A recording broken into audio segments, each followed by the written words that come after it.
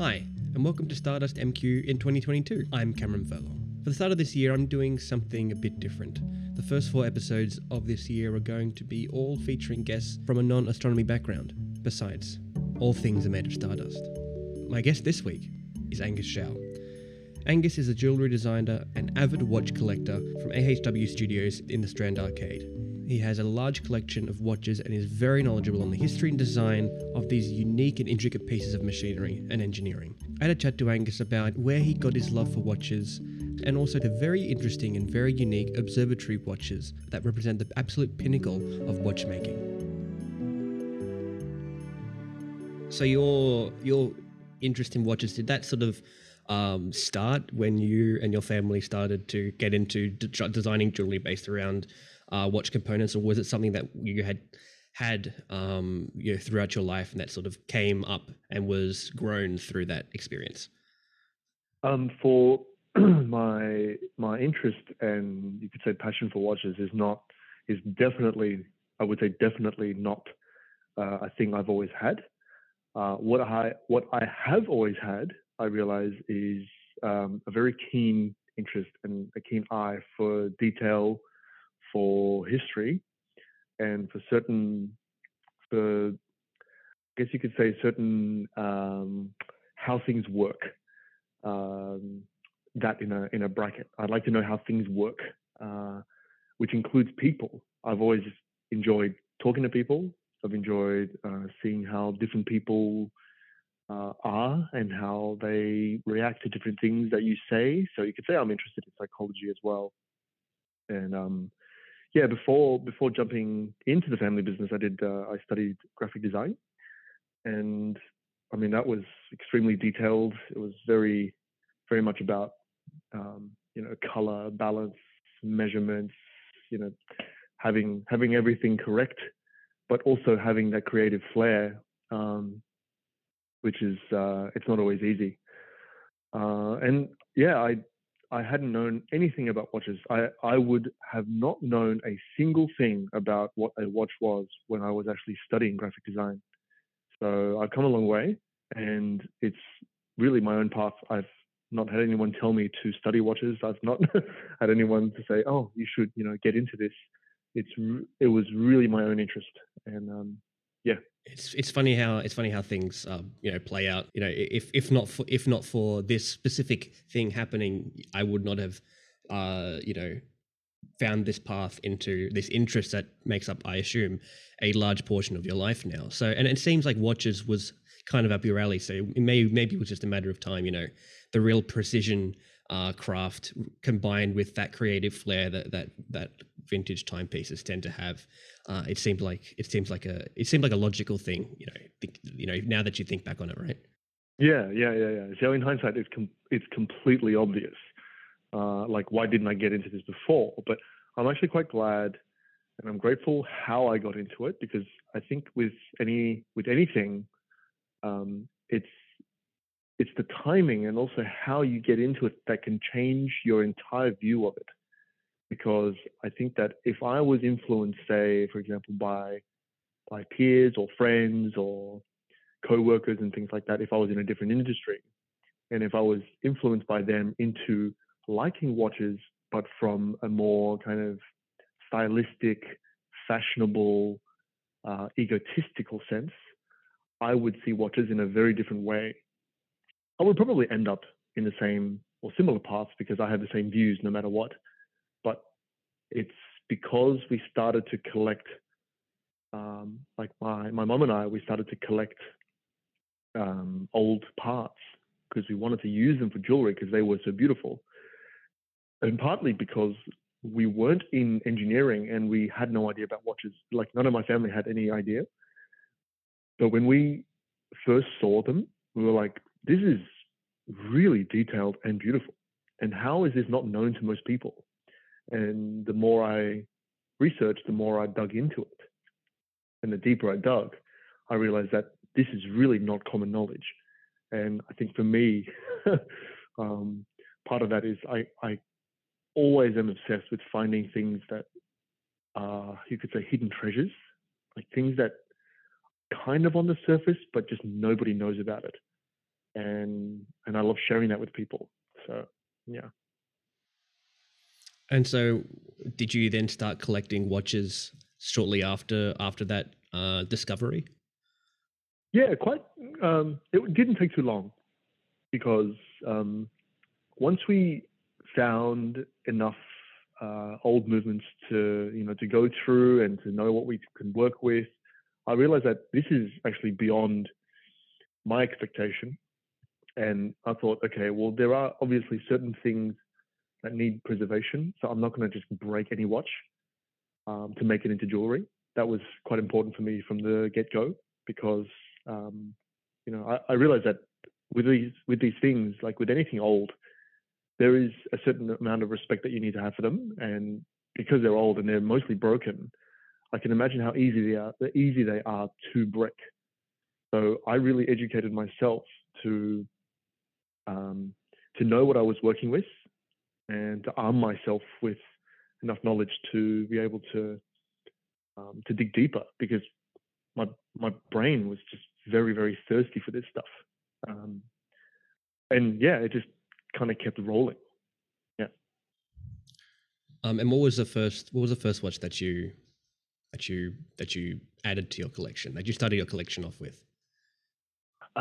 Yeah. Okay. So I'm going to count only my vintage because I see my vintage pieces as my true collection. And as a side note, I don't particularly like and love vintage because of the word vintage. I don't particularly like that for the sake of it. I am obsessed with vintage only because they are a period in where all of these instruments and timekeeping devices where they were invented.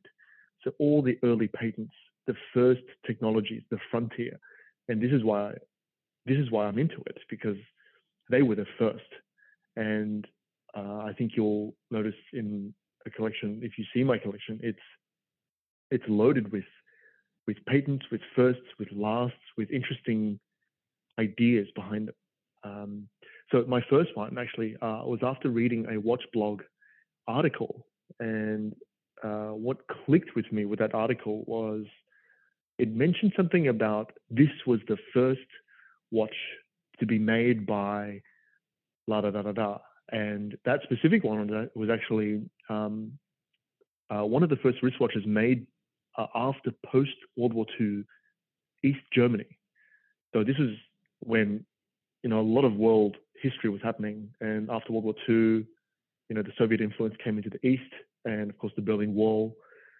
When you had East and West, I started to realize that okay, well, actually these are two sides of um, not two ideologies. They were actually two sides of one country, and I wanted to collect both sides.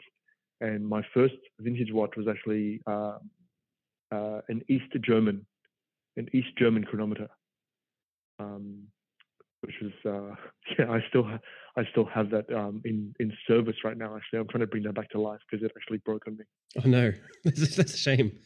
So and you've started to obviously if you're collecting, you obviously learned how to refurbish them. And so was that process difficult to sort of learn? Did you have a couple of practice goes that didn't quite go as planned? I definitely wouldn't call myself a watchmaker, and I wouldn't like to call myself a hobbyist either because I'm pretty serious with it. I do I do surround myself with the best people that I can, so I really let them do the best job that they can because it's their job. I often provide them my watchmaker um, companions, you could say.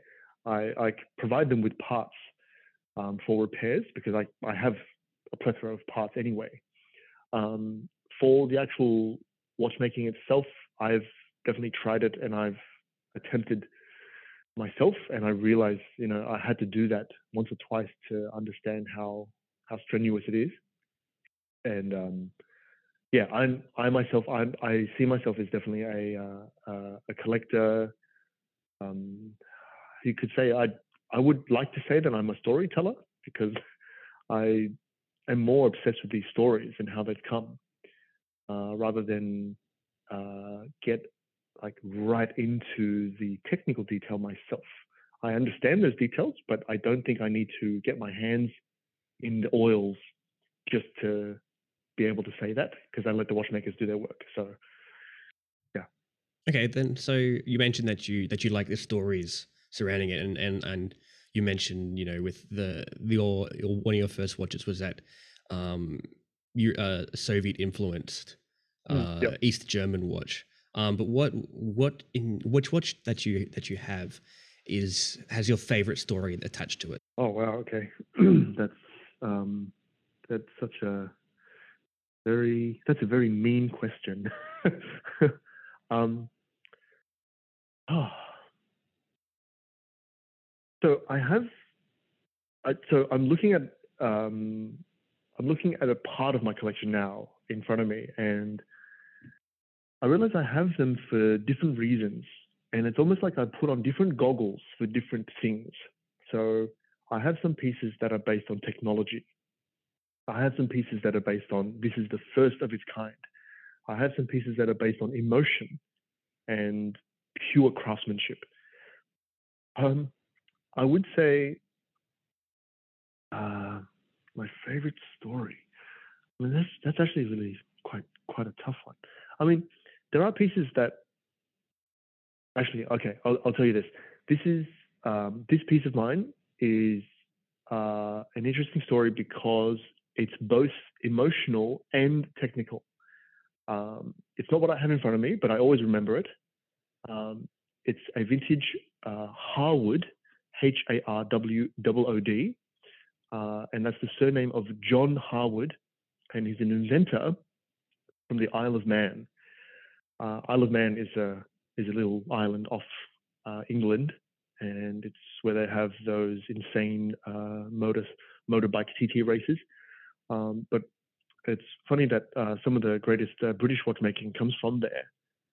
And this guy, in 1924, created the patent for the first automatic wristwatch. And by automatic wristwatch, I mean a wristwatch that you didn't have to wind by hand. And this is back in 1924, which was very, very early. The emotional side to me was that I found this watch on eBay, and this this watch had everything original and complete.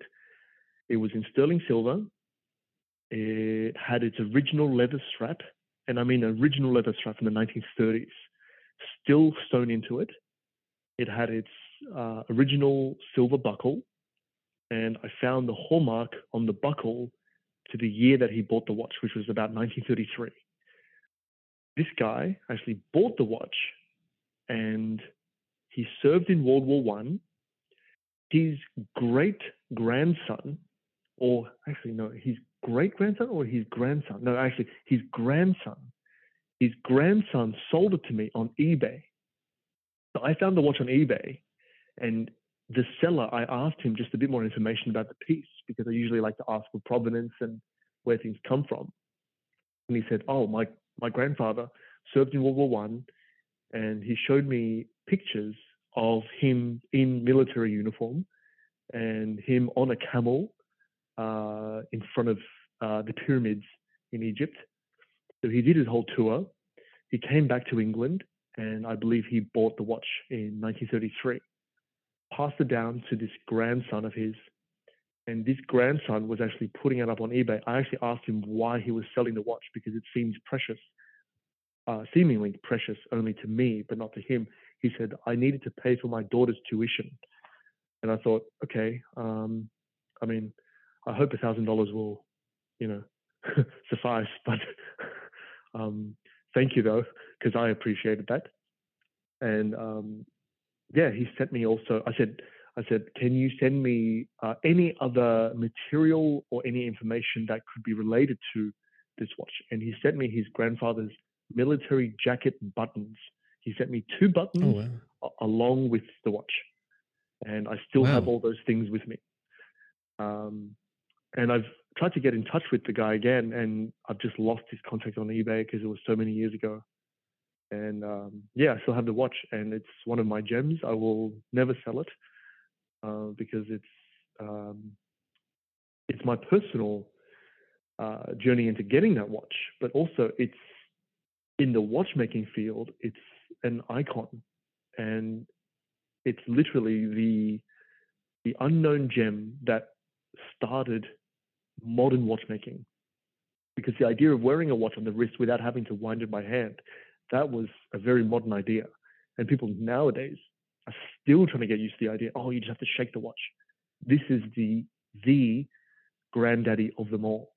And Rolex actually took this John Harwood's patent and they remade it without telling him. And there was a lawsuit as well, and everything happened, and the rest is history. But they say that John Harwood is the father of the automatic wristwatch, and Rolex owes it to them as well. And I have an example of that. So there you go. Wow, I don't know what I was expecting when I asked that question, but it wasn't that. That was really something. Wow, that's Yeah. I can see what you mean by the stories.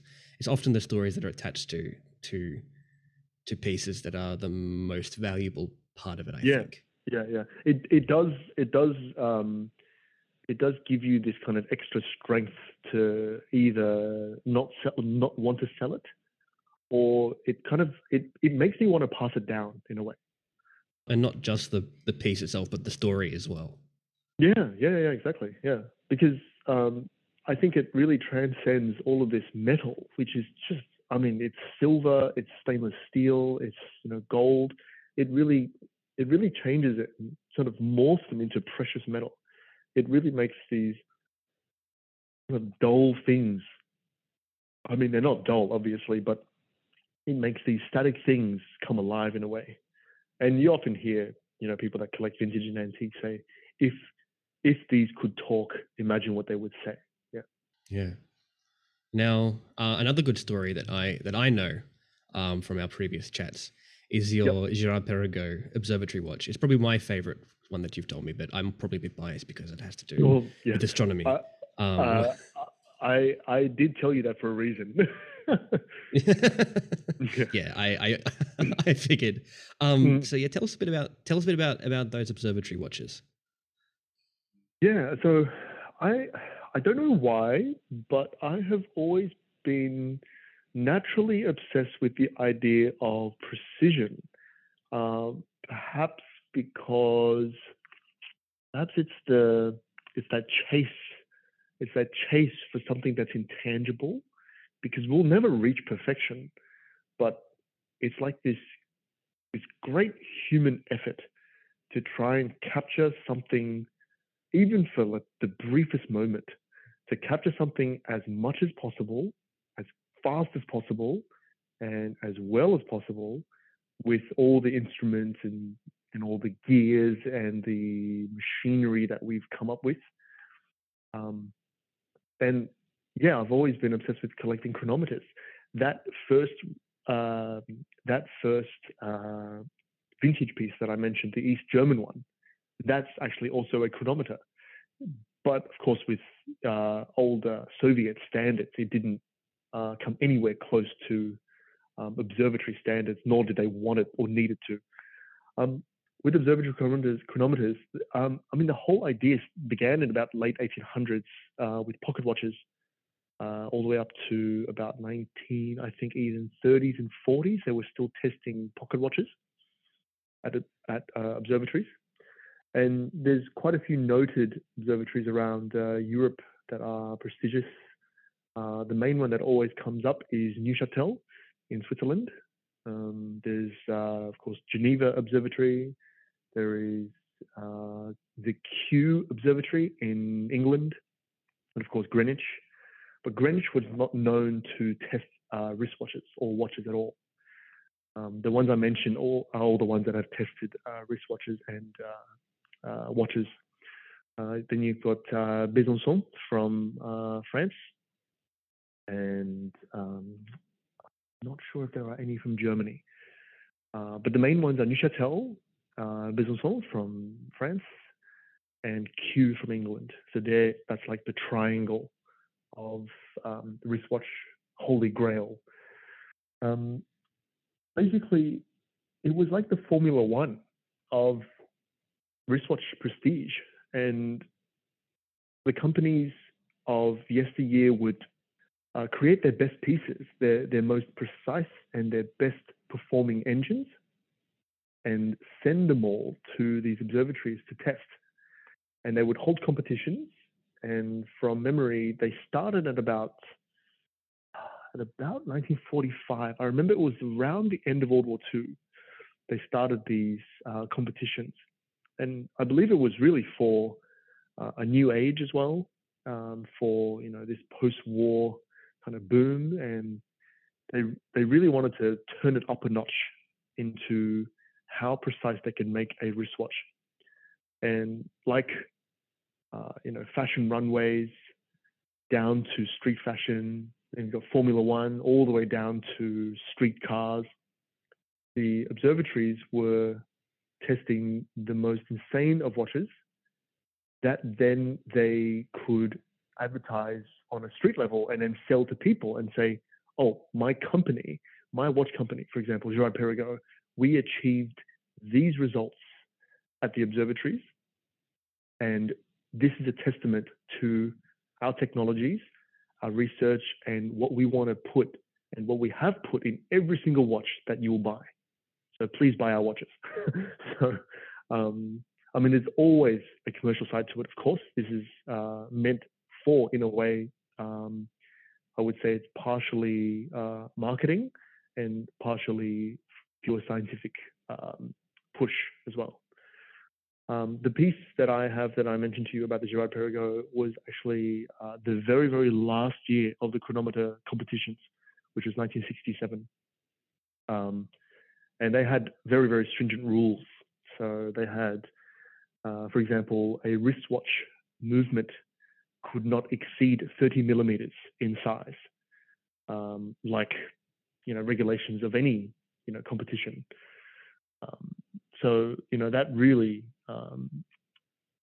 that was, to me, that's just super interesting because all that stuff happened, and most people now just know that watches run on batteries, but it took so much. It took so much science and development and just all these hard yards for the world to come to this really, really convenient, everyday, cheap battery running thing. And that's why I appreciate all watches, because I think that, no matter how cheap and how bad in a way a watch is, it's the result of all this hard work. And I think for me, at the holy grail, at the very, very top, at the summit of all of this, they're the observatories. So, yeah. And so what kind of processes would go into developing these kinds of watches? And then what would the test that they had to undertake to become certified from those competitions? So the stringent rules from the observatories themselves included things like you couldn't make the movement beyond 30 millimeters. You had to have the wheels at a certain size, so on and so forth. Like it's quite specific. If you see it, it's just a chart full of numbers. And for the companies themselves, they would do their internal testing, and they would have them basically as best as they could. Like they test them the best they could, put them in a box, send them to the observatories, and once they get them, the trip could have been loaded with magnetism. So the first thing that I believe they did was to demagnetize them, because traveling, like if you fly, there is a little bit of radiation, and there's magnetism everywhere, and so any bit of the elements out there can really affect the tiny springs that are inside. For the competitions themselves, they would, it would be in a stringent level. They would test them up to 45 days consecutively at various angles, and they would say things like first position, second position, third position. And first position would be maybe face up, Second position will be face on the side or crown down. The third position would be movement up. And all of these are actually meant to emulate movements of the wrist on the hand. And so in the lab, you're still trying to emulate a person wearing it out there on the street and in real life. And they would test them against magnetism. They would test them against, of course, gravity. They would test them against, every 24 hours it would be measured. And I mean, the 45 days is actually quite a while. It's, from what I know, the longest time a movement is meant to be subject to testing at one time. This is 45 consecutive days. So, yeah, that's the gist of it. And what would it be tested against? Like, what was the standard?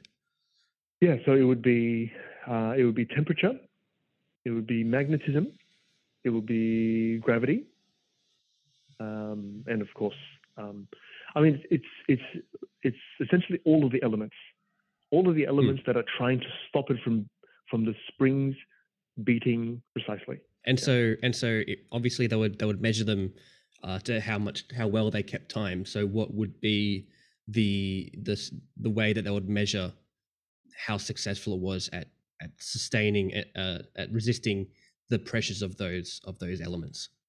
So you mean, what is the standard that they measure against? Yeah. What's the standard that they measure against? From what I know, they measure them against the stars. Observatory, yes, of course. Yeah. So it would be measured every 24 hours, and they would. So you have for each movement or each batch of movements, they would have a what they call a regulator. A regulator is basically it's a fine adjustment doctor that goes in and literally fine adjusts and regulates each of these movements and just monitors them every day and make recordings. And after the said 45 days, he or she would have recordings based on that, and then give a certification if it's past a certain percentage of precision. And what was the Girard-Perregaux's precision rating, I guess, from its testing? So my watch specifically has lost its certification. These would have been delivered in the shops with their certificates, which is pretty epic and pretty nerdy actually, because I'm not sure what kind of consumer would have wanted to have a bunch of technical papers to know how well an engine has performed at the observatory. Well, I guess someone like you. Yeah, well, I mean, I like it now in hindsight, but at the time, if there was something out there at the market now, maybe I'll like that too, because I'm like that.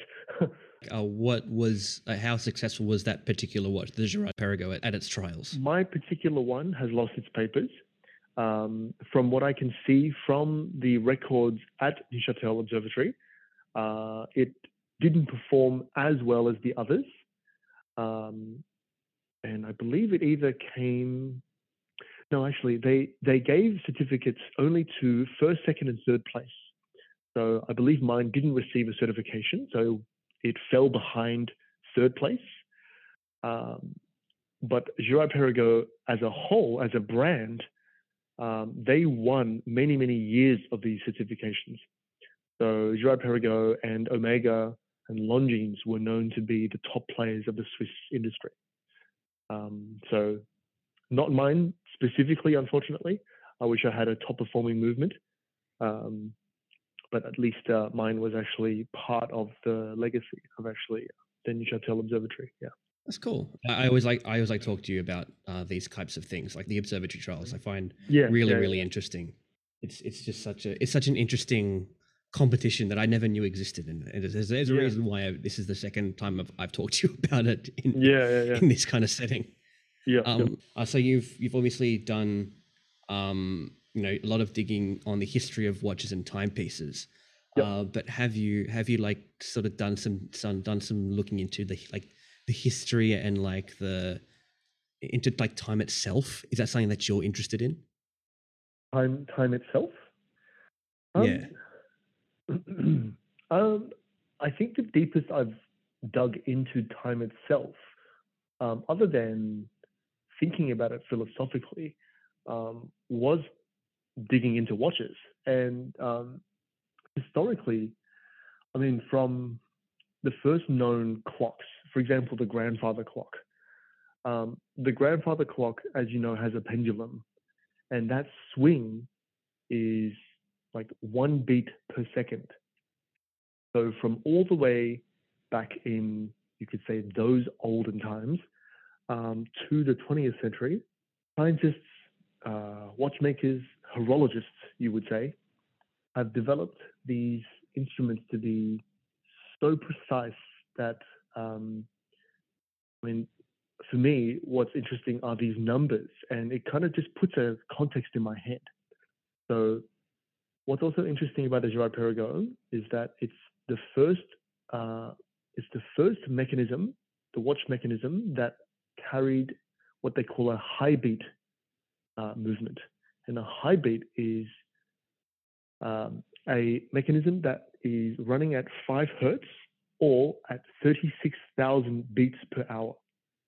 So this is a very, very high frequency compared to the traditional system, which was 18,000 or 2.5 hertz.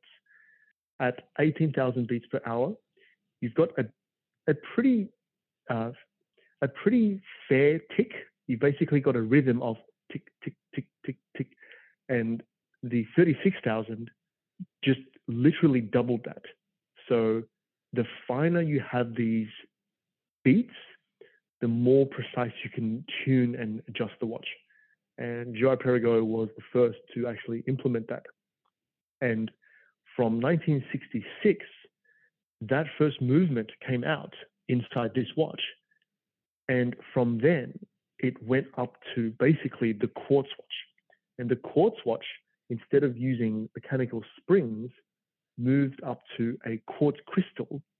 And the quartz crystal worked on, of course, the piezoelectric effect, which is charged by an electric shock. And its frequency ran at the first quartz watch ever made was by Seiko. That first ran at 8192, so 8,192 beats per second. So these advancements have come quite a lot. So with the Girard-Perregaux, I'm talking about 5 hertz. And then you jump to the first quartz watch, which was 8,192 hertz. Then you jump to Omega, and what they've done back in even the 70s was this incredible watch that they pushed the quartz crystal all the way up to 4.1 million hertz. So 4.1 megahertz. So that's 4.19 million oscillations a second. And that's with a physical quartz crystal that they cut into the shape of a tuning fork. This would still be considered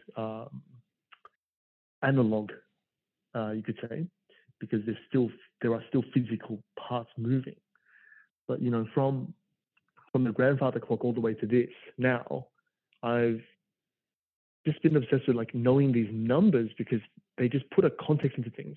Because the highest beating mechanical watch went up to 5 hertz, and then the jump from 5 to 8,192, then the exponential push onto 4.19 million with a quartz crystal still. Basically, now the atomic time, atomic time is not using anything really that, correct me on this, of course, I don't know if the cesium atom is physical. I'm sure it is in some form, but the cesium-133 atom is 9 point something billion oscillations a second. And that's how they measure it.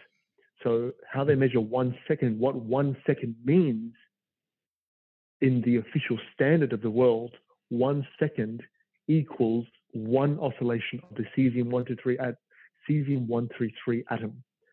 And that stuff just blows my mind because you have these atomic clocks, and then you have grandfather clocks, and then you have all these mechanical watches in between. Then you have these quartz watches that completely trump those.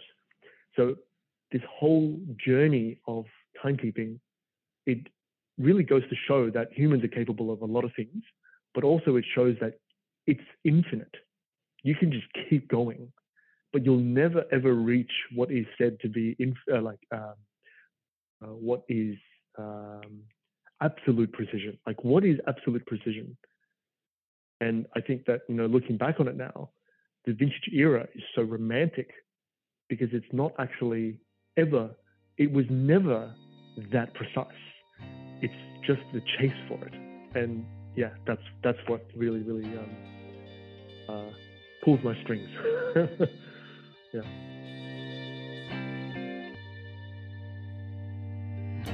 Stardust MQ is a podcast made with the support of the Macquarie University Department of Physics and Astronomy and the Macquarie University Physics and Astronomy Society. Thanks to Oliver Doherty for editing this episode. Our intro music is by Poddington Bear and our outro theme is from Ketsa. I'll talk to you next time.